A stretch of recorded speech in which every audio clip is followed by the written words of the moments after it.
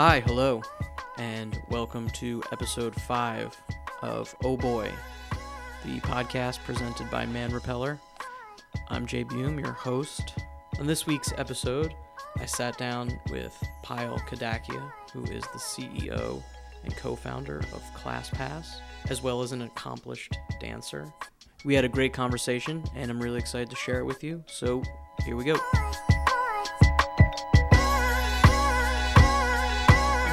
Best. And did you guys ever go to Cape May when you were down there? Yep, Cape May. Free fudge. Yeah, great. That was the boardwalks. I've been on all the rides, which was the funny thing because I don't know anyone who would trust those rides, but I definitely did. So where did you grow up? So I grew up in Randolph, New Jersey, small town in Morris County. You know, how do you feel about New Jersey overall? I always think about it in the sense of it reminds me of my family. My parents still live there, so I love going out there. NJ Transit, it kind of brings back those memories. It's interesting, I feel like as I've gotten older, I go there less, but I miss the times when we were driving on the Parkway. Right.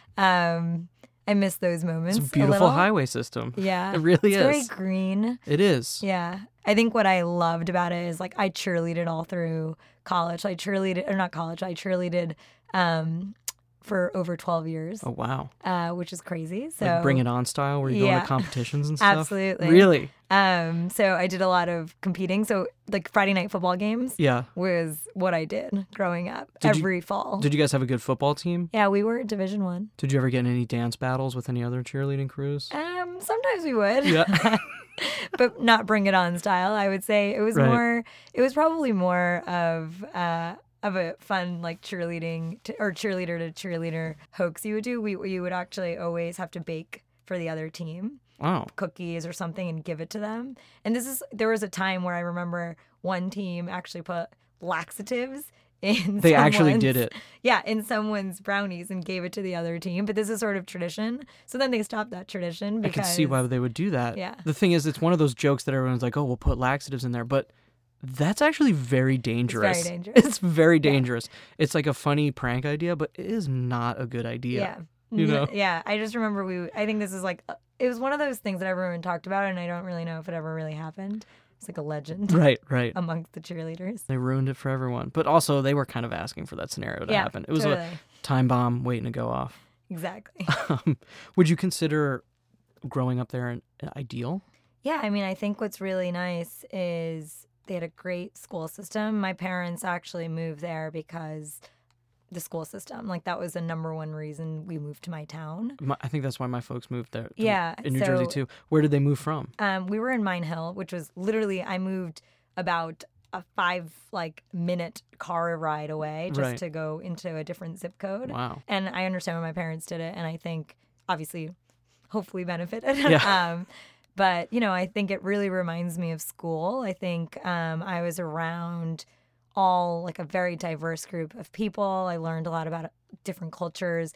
My parents had come from India, right, in the 70s. So it was really good for me to be surrounded by other people and other traditions. And my parents were super progressive, so they let me learn from it, like learning to eat other types of foods or celebrating Christmas with my friends. So I could really adapt to being here in the States versus in India. Was it hard for them to come over here? What was that experience like? So my parents had a love marriage, which is an interesting thing to say because people always say, doesn't everyone have a love marriage? But in India, most people have arranged marriages. Oh. My parents fell in love when they were in 7th grade. What? Yeah, but their parents wouldn't let them be together. So for about 10 years, and this is obviously the story I hear, they wrote like love letters to each other and supposedly would look at each other through balconies and not really interact because you weren't allowed to. This is too ridiculous. I know. And then finally, I'm tearing up a little bit here. Yeah. When they were in their early 20s, my mom, who actually is the youngest of her family, but is sort of the firecracker, convinced my dad to literally run away from India. So they actually had passports. My dad's father had ripped them up at one point too because they didn't want them to leave. But they figured it out, and they ended up going to my mom's brother's house in California. And that's where they sort of started their life here. They didn't have much of anything. My dad was a chemist. My mom was I don't even know. I mean, she was doing some chem stuff, but, really just protecting the house, etc. Two scientists in love on the run. Exactly. That's where beautiful. it started. Yeah. What kind of kid were you growing up? Amazing question. Actually, I always have to look back at videos sometimes to Right. remember. To remember how it actually was, not like your and version I of... thought I was more interactive than I was, but what I realized with me in the videos I always watched, I was always moving and dancing to something in my head. This was the really strange thing. I always knew I saw people dancing in my head. It was a very weird thing, and I'm now a choreograph, etc. But I loved sort of moving around and dancing. And for some reason, there would always be stuff going on, and I was kind of in my own zone. And I was like, what was I doing? What was I thinking about? Yeah. I wish I could know now, but my parents also wanted me to be a boy. So they shaved my head for the first 7 years of my life. I had like a boy cut. Really? Yeah. Did they like make you wear boys' clothing? No. Was it because there's an that. actual phenomenon where people will dress. They let you. Was that the case, or this is you just just joking around a little bit? It was. I think it was actually just convenient for my mom to not have to do curls hair because I have a sister. Younger or older? She's older than me. So she's like, I already did one girl's hair. Yeah. Not doing it again. She's just like, I'm just gonna cut your hair off. Done. Yeah, exactly. Little did they know. Yeah. Actually, that's a really good. I'm sorry that you had to deal with it. But if we take you out of the equation, if you're looking at it from the outside, that's a pretty good move. Yeah, I mean, my mom was all about respect. convenience. Yeah. Right? She was like, all right, 'cause they both were working full time. She had 2 daughters growing up in the house. So she did what she had to get everything done. Of course. Were your parents supportive of you? Or did they kind of have a plan in place of what they wanted you to do? I think for my parents being here away from their family and having to have gone through the life they did, fighting for everything that they needed to, even for my parents, they went from California to Boston to New Jersey, and it was a series of events that happened that put them in a place where I feel like they were able to have kids and, give us a good education. And so I think for them, their number one thing was, you guys have to grow up and probably have a pretty structured, comfortable career. That's why they forced us to make sure we went to good schools, like do our homework, etc. And at some point, it was interesting. I actually just internalized that and started getting a very internal discipline. One of the biggest things that happened to me was when I was 3 years old, my mom's best friend was an amazing dance guru from India. Oh, so wow. she started training me in dance. And this was actually something where we would dance in our friends' basements. So a bunch of girls from even neighboring towns where there was maybe about 10 Indian girls, we would meet every weekend and we would dance. And this is sort of how I spent almost every one of my weekends growing up. And my parents knew that about me. And then I got into MIT. I went to a good school. And I remember there was a point where when I'd work so hard, my mom would tell me to go shopping. So it was one of those things where my mom was the one like, that had to pump the brakes. So she would be like, you're like, you work so hard. You're always like, I would come home from school and I'm like, this is what I'm going to do every day. And I'd always be doing my homework and I'd always be studying. But I was also social too. Like I cheerleaded. I was doing all these things, but I kind of was always just so focused. And do you remember where that early love for dance came from? Yeah, dance is such a big part of my life, and it was actually watching Bollywood movies. The best. There was this one actress, her name is Madhuri Dixit, and she was just so emotive. And when you watched her dance, you kind of lost yourself. And I just fell in love with that, and I wanted to create that. And I would dance in my room because I just wanted to figure out a way to exude that same energy. And then over time, I would start performing at family parties. I was that girl who always showed up with, I had a dance costume with me. I had my CD with me. Did you have your boombox? Yeah. Thank goodness usually there was a DJ, but sometimes I would have to bring one. Yeah. But I was like a little mini road show with my parents. And that started when I was like 6 years old, I feel like. So I just remember every family party for me was some sort of analysis of, okay, so everyone's going to come. I'm going to change 15 minutes before dinner. And then I'm going to have dinner, then I'm going to perform, change back out, etc. You had it like figured out very early on, if it seems like. Like I good for you. Yeah. Great job. I think that's what's nice when you find something you really like when you're younger. Of I think that's a little bit of what ClassPass is about is I think people lose touch with that a little, and then you're searching for it. In the middle of all this being focused and just kind of, knowing what you wanted to do and, what you're good at. Was there ever an awkward time when you were growing up? I think for me, one of the hardest things was my Indian and American identity. Mm-hmm. I grew up in a town. Most of it was actually there weren't any Indian people in my hometown. Really? But I started dancing, and so on the weekends I would hang out with a lot of Indian people, and actually ended up feeling kind of nice that I had both my cultures with me. Right. I didn't know who I identified with. And that became a bit of a struggle to me when I was growing up. I mean, I remember getting made fun of for being Indian when I was younger. That at some point I decided that I wasn't Indian and I was light skinned, that I literally would almost act like I wasn't. And I think that, people go through that. I didn't know how to identify with it when I was in school, or I would try and hide that I was. And I remember my mom was like, "What's going on?" And she came and talked to my principal about it. But my principal, I realized I was getting made fun of. People were treating me like I was different, Oh my and God. I didn't know how to deal with it. But I got over it, and now Yeah. I very much identify with it. That's great. I mean, yeah, so how did you kind of, come to the point where you landed at a place where you felt comfortable with it? I feel like I had that sort of double identity all through high school. I think it was more in college where I went to college and I met a group of other Indian people who were more like me. Right. And then at the same time, I had all my other friends, and I just realized, whoa, I don't need to create this divide. Mm-hmm. And you kind of fit in everywhere. And that's when I started getting over it, and I really owned my American Indian identity, not Right. just each one of them separately.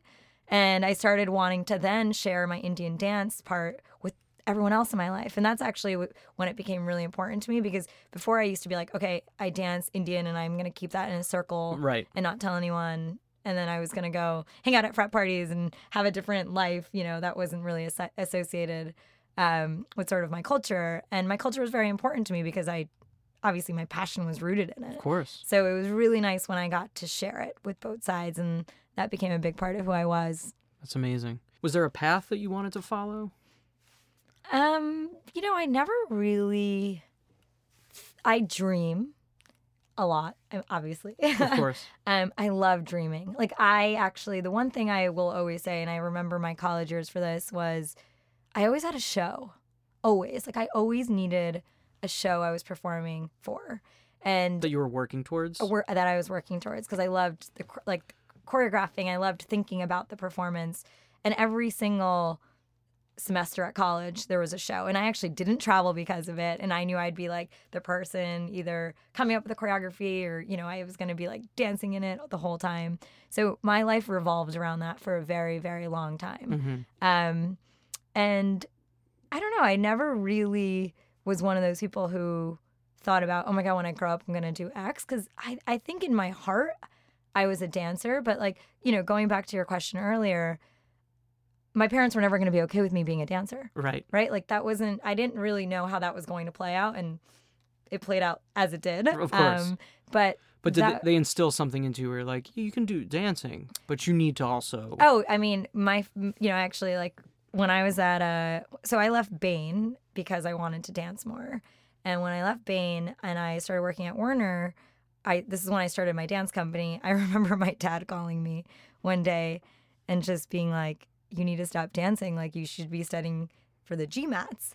And this is when I had just started my dance company. And the most amazing thing is that weekend we had a really big show, and it was our first show where we invited our family and everyone to come. Right. No one had ever seen us perform.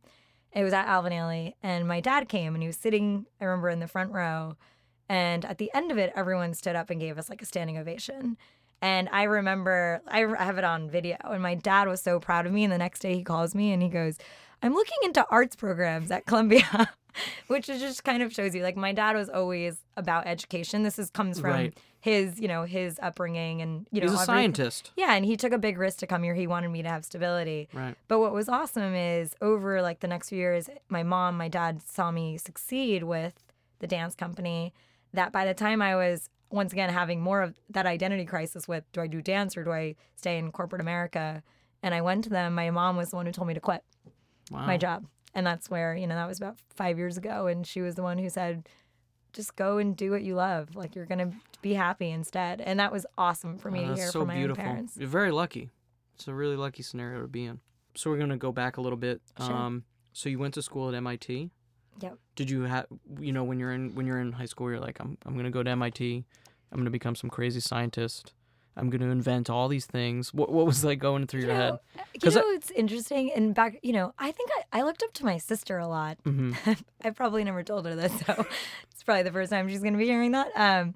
I really, honestly, in terms of a path, actually, the person I always did look up to in terms of what to do next was my sister. Our paths probably started shifting when she got married 10 years ago. And I was like, there's no way I'm getting married anytime. We were 2.5 years apart. So I was like, okay, so I have 2.5 years. And that was probably when I was like, I need to start inventing my own life.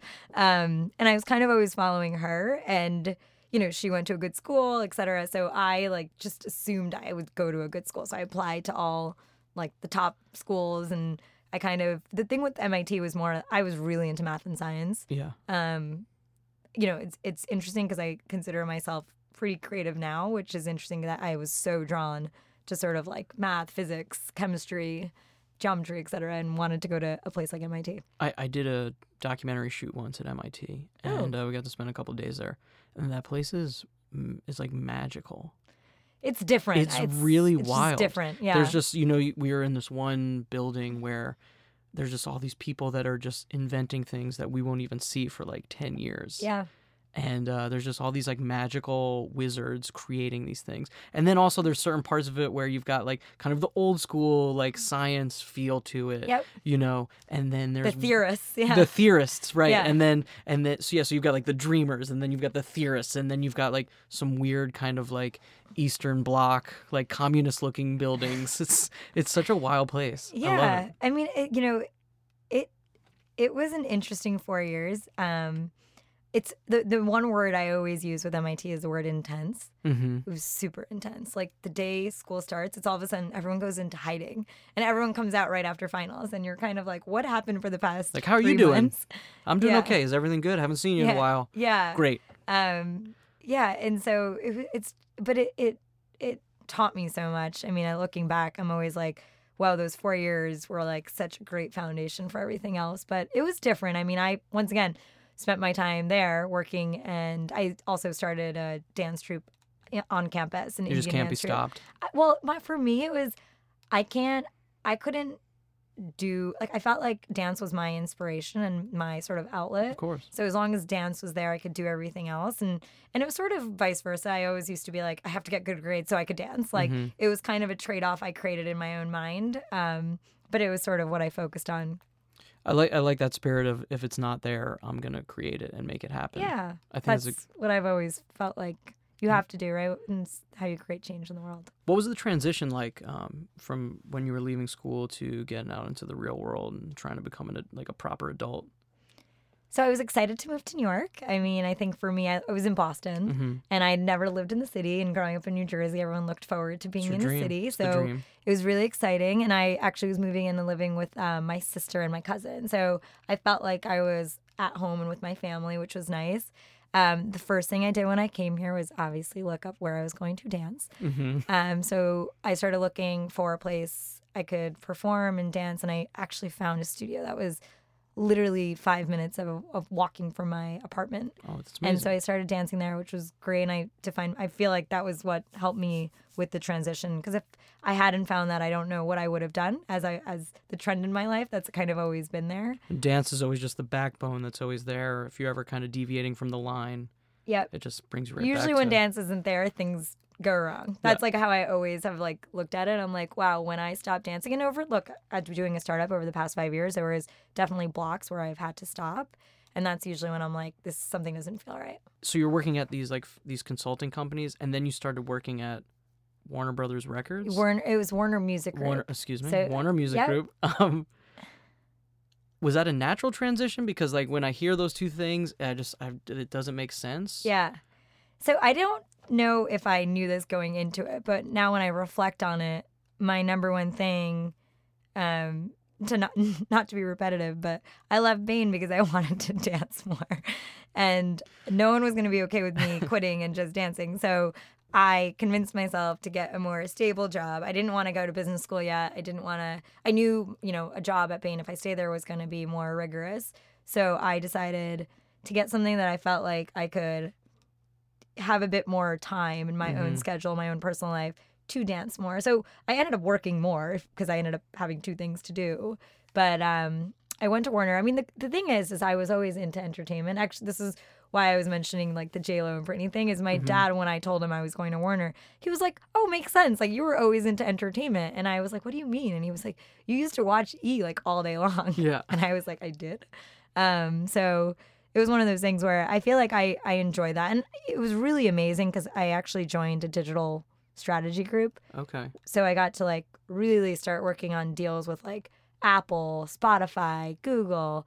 And When it was when that stuff was like first starting to yeah, come and out. so no one had heard about these things, and actually it's so relevant to the things we do now. But I think it helped me sort of get an edge on sort of the digital world because I was just put into it as an analyst so young, and that I could see the trends happening with YouTube and the way like ad sales were going, and so it helped me think through being an entrepreneur. It kind of gave me a different toolkit that I think most people don't get that early on. Can you recall a specific moment when you decided that you wanted to, enter into the startup world and create an app? Yeah, so I went to so actually about 5 years ago, I went to San Francisco for one of my good friends' birthdays, and it was a surprise party for her. And I met a bunch of other entrepreneurs in San Francisco.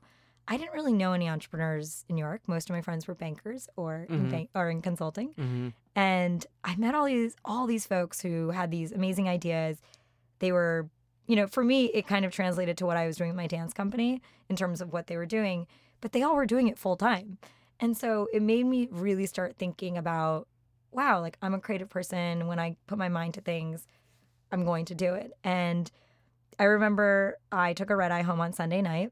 And while I was kind of like in that uninspired moment already at work, I was like, I'm going to give myself 2 weeks to think of an idea. Literally, like because I know I'm very focused. I was like, if I you do give yourself this, a deadline. I will come, Yes. it was one of those things where like when I was on the plane, like I would see a spoon and be like, what could I do with this? Or, like I would just like everything I was doing, I was trying to think of an idea. And So the people that you were spending time with in those 2 weeks were like, what is going on? yeah, well, the interesting thing was, so I took the Sunday night red eye. On Monday, I was a bit exhausted. On Tuesday, I wanted to obviously get back into my classes, etc. And I was studying ballet a little bit.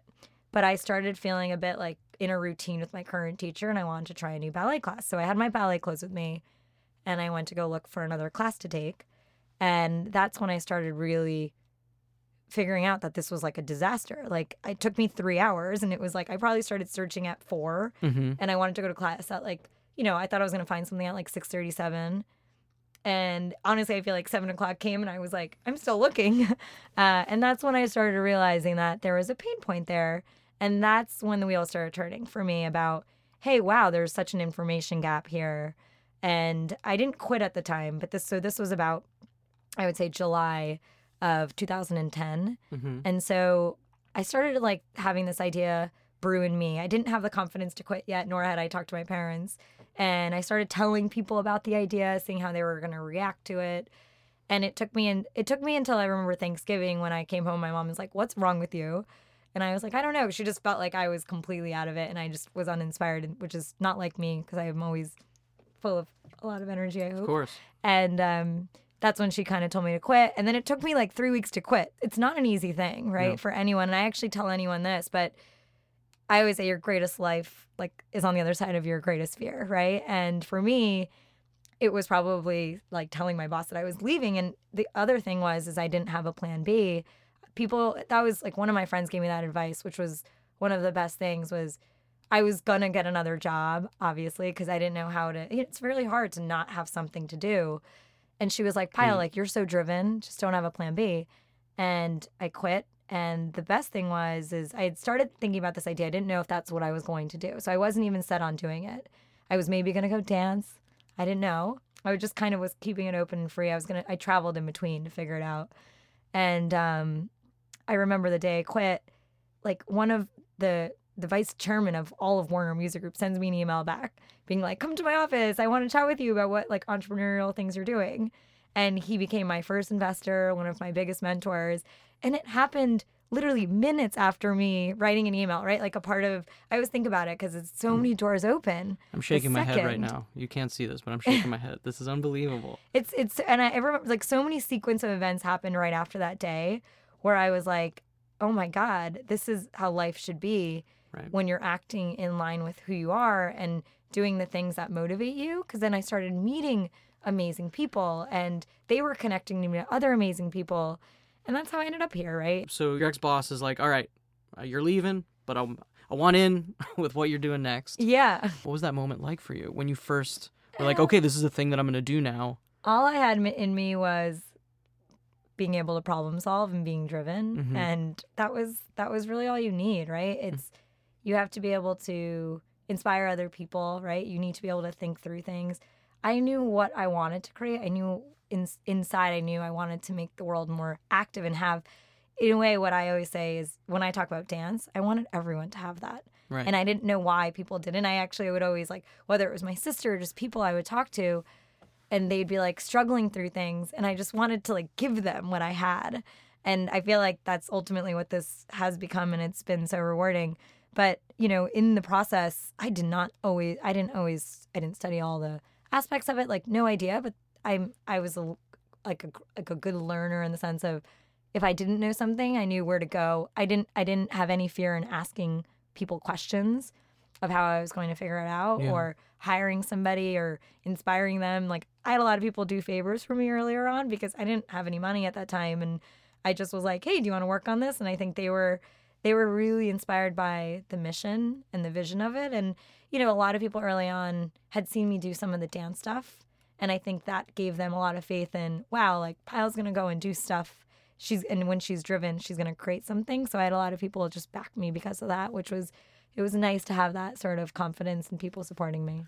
Can you just like break down the actualities of just starting it, of like what went into it? Yeah. Just for people listening. I mean, I think you know, sometimes when there's things that people want to do, it's like the you know, you put it on such a pedestal that it seems like this impossibility. Yeah. You know, so I mean, just absolutely. If you just break it down. Yeah. Like, and I will start with every path is different, and I can always look back and be like, whoa, we maybe shouldn't have done this or did do this. But my path was literally, we probably spent, I would say, the first, phase of the company sort of getting a handle on what was going on in the industry, like learning about data, right? Because I was trying to figure out the information gap. So I had to do a lot with how was I going to get the information? How was I going to get the schedules? How was I going to get every studio linked into a website? right? Do you just like call them up? Do you go there and be like... we built like crazy, we built like taxonomy, like Excel sheets of like, okay, like this type of class is a bar class and this type is a martial arts class and this one overlaps. So where do you put it? Because this is what we were building. We would have people scraping schedule data. So like that was the other side of it. This was in the beginning as we were just a search engine. Mm-hmm. And this was just to get the data, right? This wasn't even like having a site launched.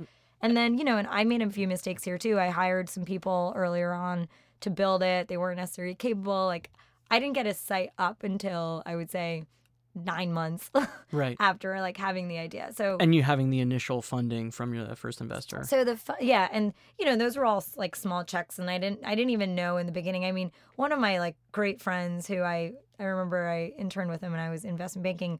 I told him I was doing something, and he just on the spot wrote me a check, and I was like, don't you want to see paperwork, etc. And like I said, a lot of it in the beginning is people will invest in a person. They don't know what I'm going to create. There's no way I'm going to show them data on like some trajectory or, you know, and at that point I was just so, they could see the conviction in my eyes that I was going to go and do this. And so I think for funding, I wasn't necessarily, I would say, didn't have money like right away in the beginning. I went and actually one of my good friends who I grew up with near New Jersey, he grew up in Rockaway, which is right next to Randolph. And we basically started the company together, and he was sort of helping me with a lot of the data side of things. I was trying to like figure out the fundraising, so we were kind of tag teamed it. And I think it is important to have somebody to talk to early on. Definitely. Because, you know, unless you want to talk to your like spouse about it or your like friends, and at some point everyone else gets bored because they're not vested in it. And so it was really amazing. You know, we would go to Starbucks early on, right? So that's the other thing is like having a space to be creative.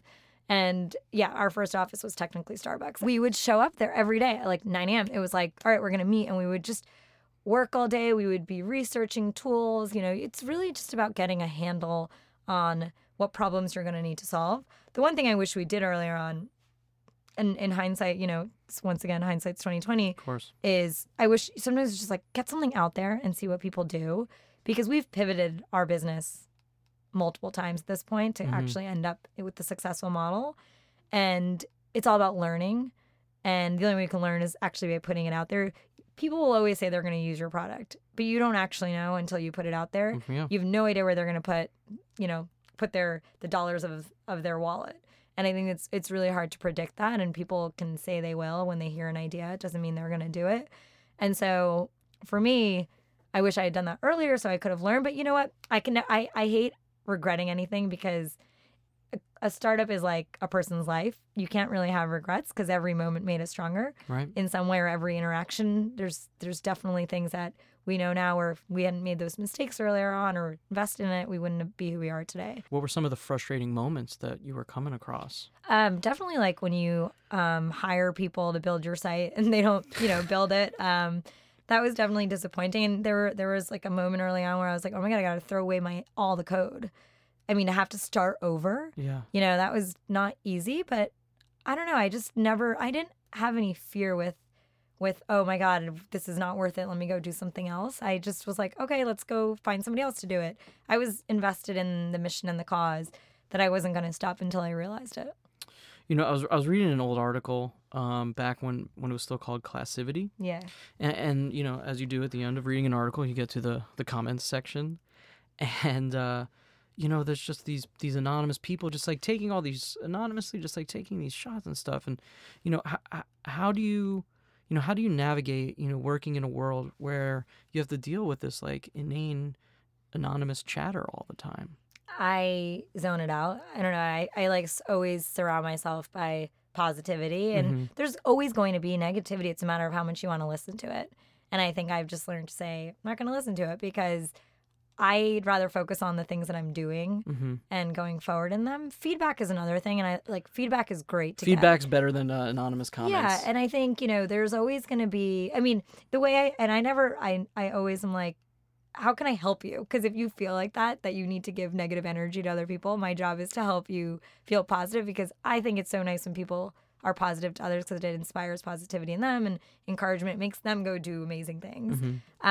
But I think people always, and I realize this, like with this trajectory of building a company, like you end up having, I hate to say it, but more haters. Like there is this dynamic. There's this thing in India, it's called the evil eye. Oh, yeah. And when I was younger, my mom, actually, because I performed so young, she would put kajal, which is basically like eyeliner, behind my ear, because it's supposed to like retract any evil eye on you.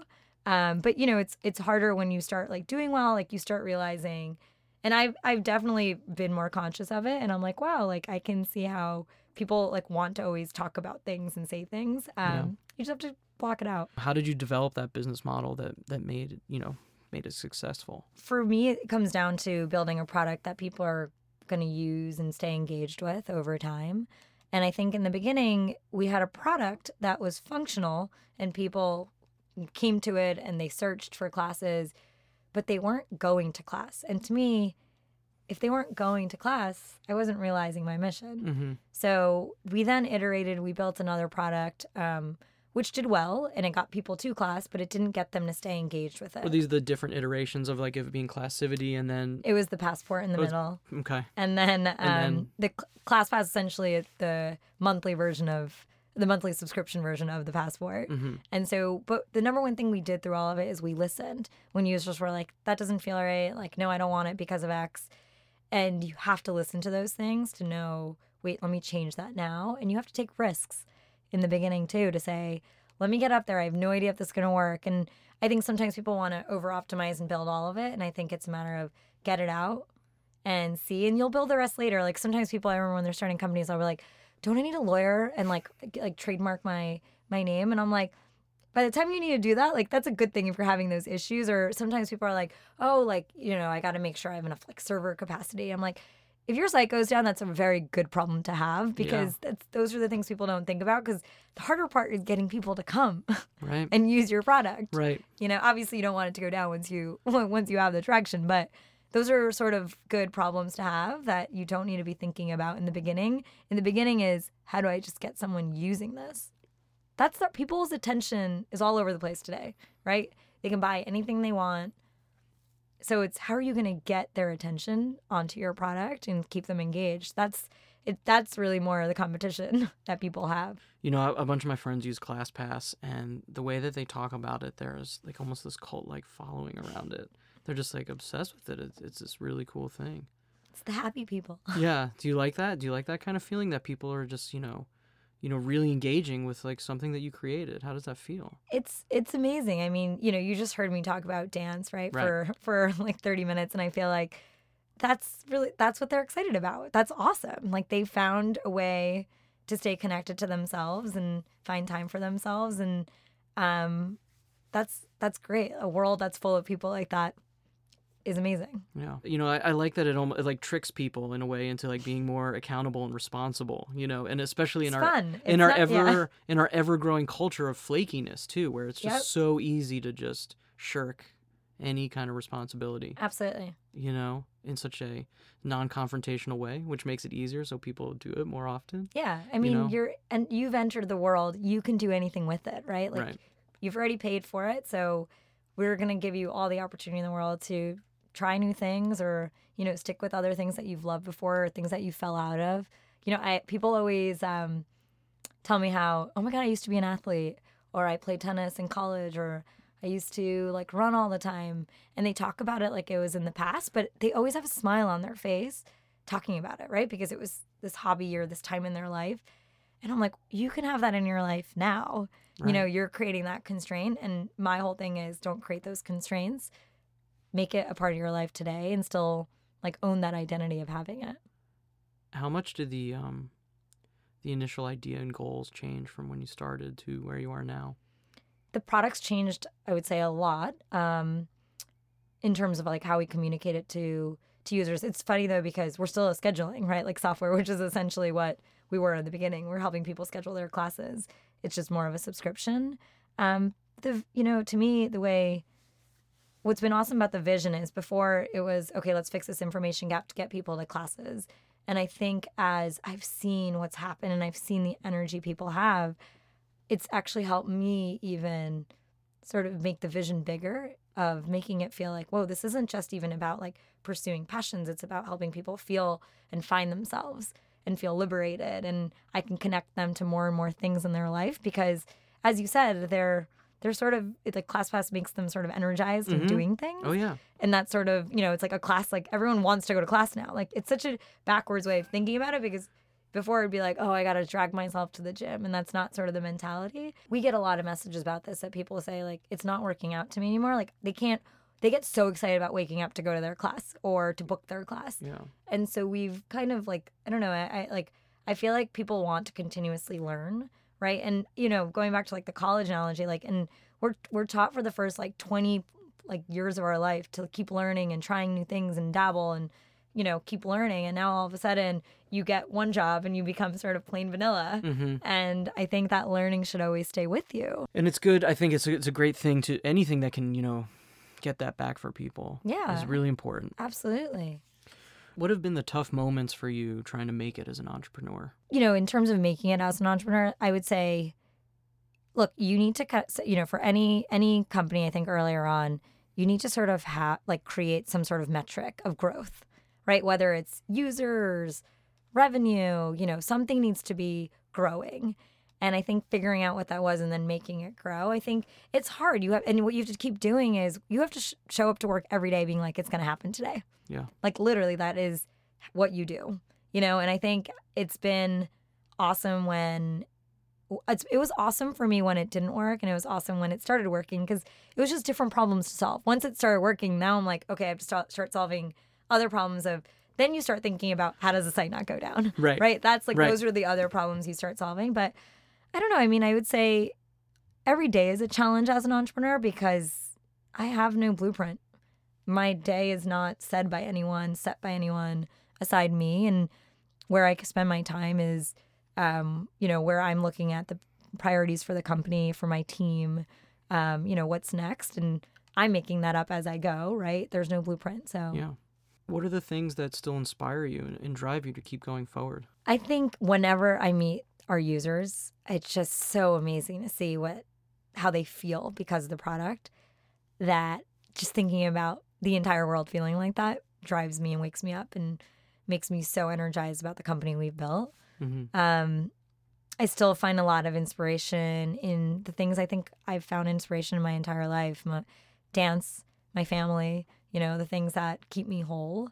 And they still keep me whole. And I think I'm very authentic with those things. Nothing in my life has changed on that side. Do you still have time to dance? I wish I had more, but I'm focusing in on it. I think it's up to me, right? And I think it's up to me to make it a priority. And one of my New Year's resolution this year was to perform once a month. Oh, wow. We've kind of done it. But we've broken it a little bit. But, I think it's important when you have important things like that in your life to make it a priority.